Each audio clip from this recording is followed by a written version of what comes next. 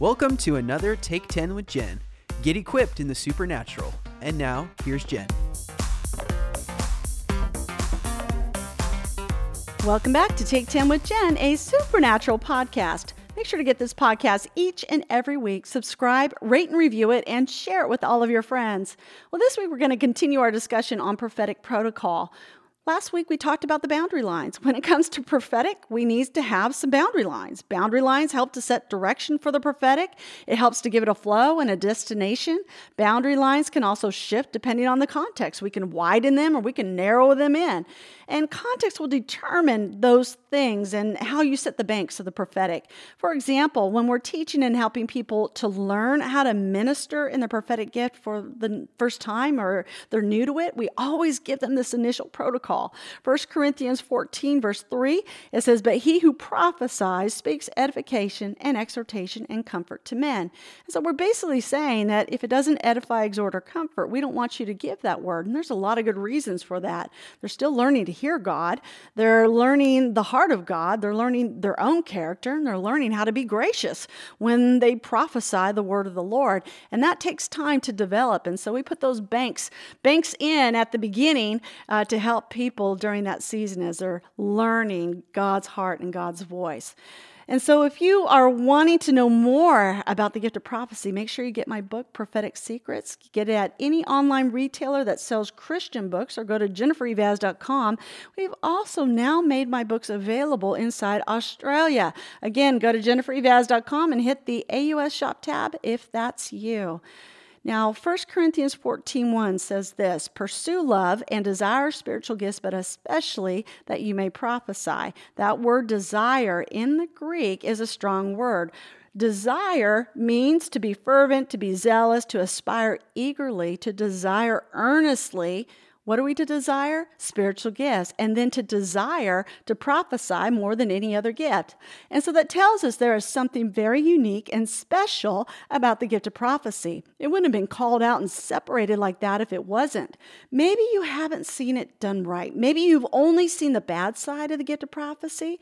But here we see a strong exhortation that pursuing love is connected to pursuing spiritual gifts and especially the gift of prophecy. And I love it when the gift of prophecy actually causes somebody to win a battle. Let me share a few stories with you.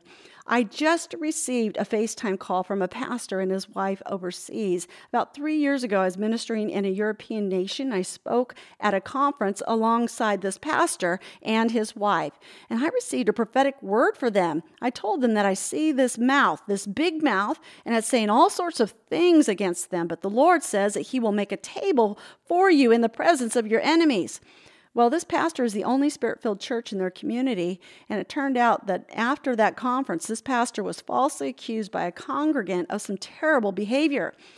The pastor and his wife, they called me so excited, reminding me of that prophetic word and that they have airtight proof against the accusation, and now it's just a court matter.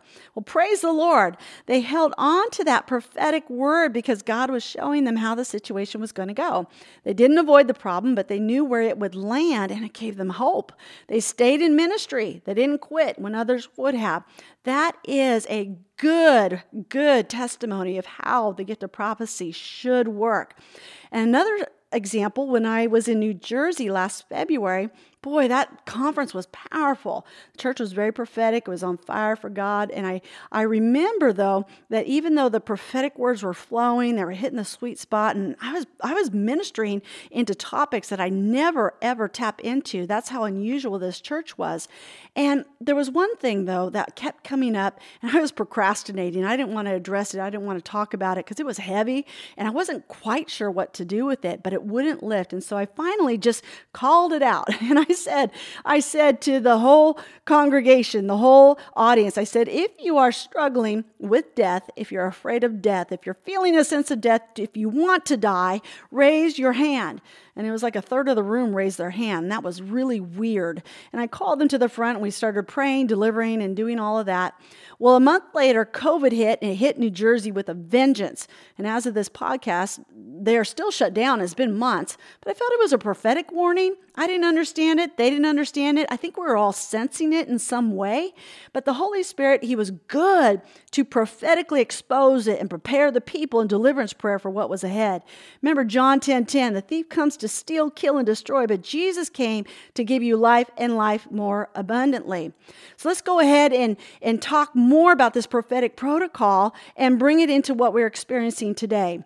Here's what I want to ask you. Do you know what to do if you get a prophetic word wrong? That's so important. We've got to know what to do. And if we don't have an idea of how to handle that, we're gonna cause people to not receive the gift of prophecy and not receive the prophet. So we want to have integrity. And part of having integrity is knowing what to do when you get a wrong prophetic word. In other words, you missed it. You thought you heard God and you didn't. So let's bring it back into what we're dealing with today. Now, I know personally, I have not prophesied about this presidential election. I know a lot of people have. I know a lot of prophets have, and they have prophesied the outcome of this presidential election. I did not. The reason for that is real simple. I don't have a track record for prophesying presidential elections. And so my personal protocol is if you don't have a track record for it, don't do it. And so I haven't. So I've just kind of hung back and I'm just watching and I am observing and learning. But I also noticed that there's a lot of prophetic words that have come out about this election. And if a prophet that you receive from, if they prophesy something you're in agreement with, it's very important to not copy their word as if God spoke to you too. I've seen more copying of prophetic words in this season than I've ever seen it before. I've seen people get very high and mighty about these prophetic words, communicating them in a very forceful fashion and in a way that makes it appear that they received the word themselves, but they didn't. They're copying, more like campaigning in a prophetic kind of way. So don't copy someone's word. That's really a lack of integrity and it has a wrong spirit on it.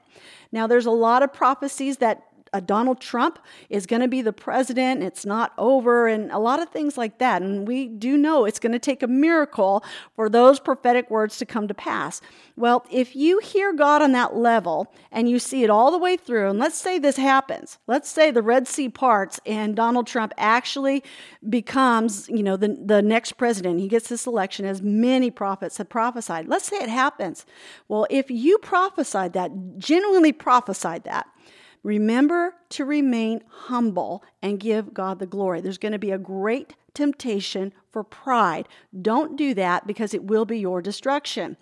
But if those Trump prophecies, if you prophesied that Donald Trump is going to be the next president and he doesn't become the next president, well, here's what you need to do.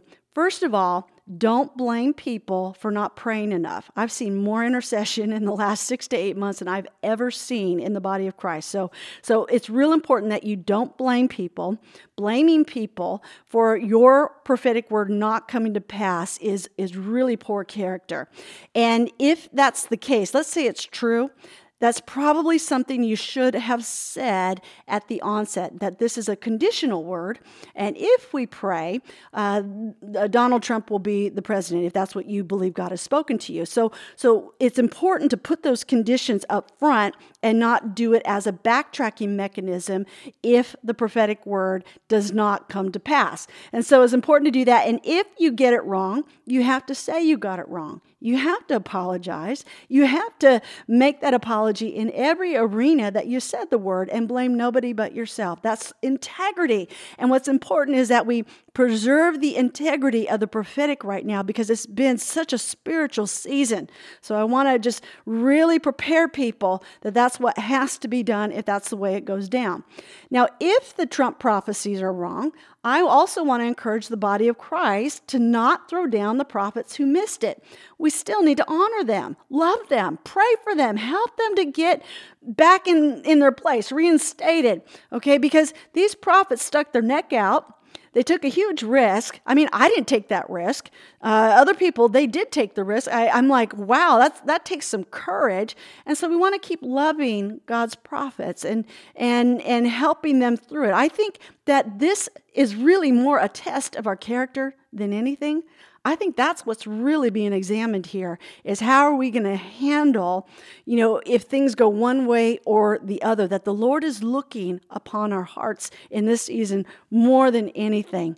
So that's another aspect of prophetic protocol. What do you do when the prophetic word is wrong? Thank you for listening to Take 10 with Jen, a supernatural podcast. Help me get this podcast and other resources around the globe. Go to jenniferevaz.com and hit the donate tab. Thanks again for listening to Take 10 with Jen. For more resources and to become a partner, visit us at jenniferevaz.com.